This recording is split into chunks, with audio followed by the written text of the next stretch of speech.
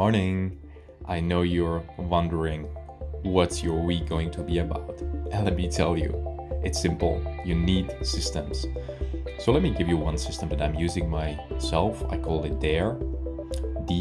D-A-R-E. D for diet, A for action, R for repetition or rhythm, and E for exercise. I want you to include whole food diet that will nourish your brain, that will nourish your gut. I want you also to have action thoughts, meaning you will be killing the negative ends, as Dr. Amen says. You want to be positive and you want to be focused on the good results. I want you to find a repetition and a rhythm. I want you to have a schedule that you adhere every and single week so that you can measure it.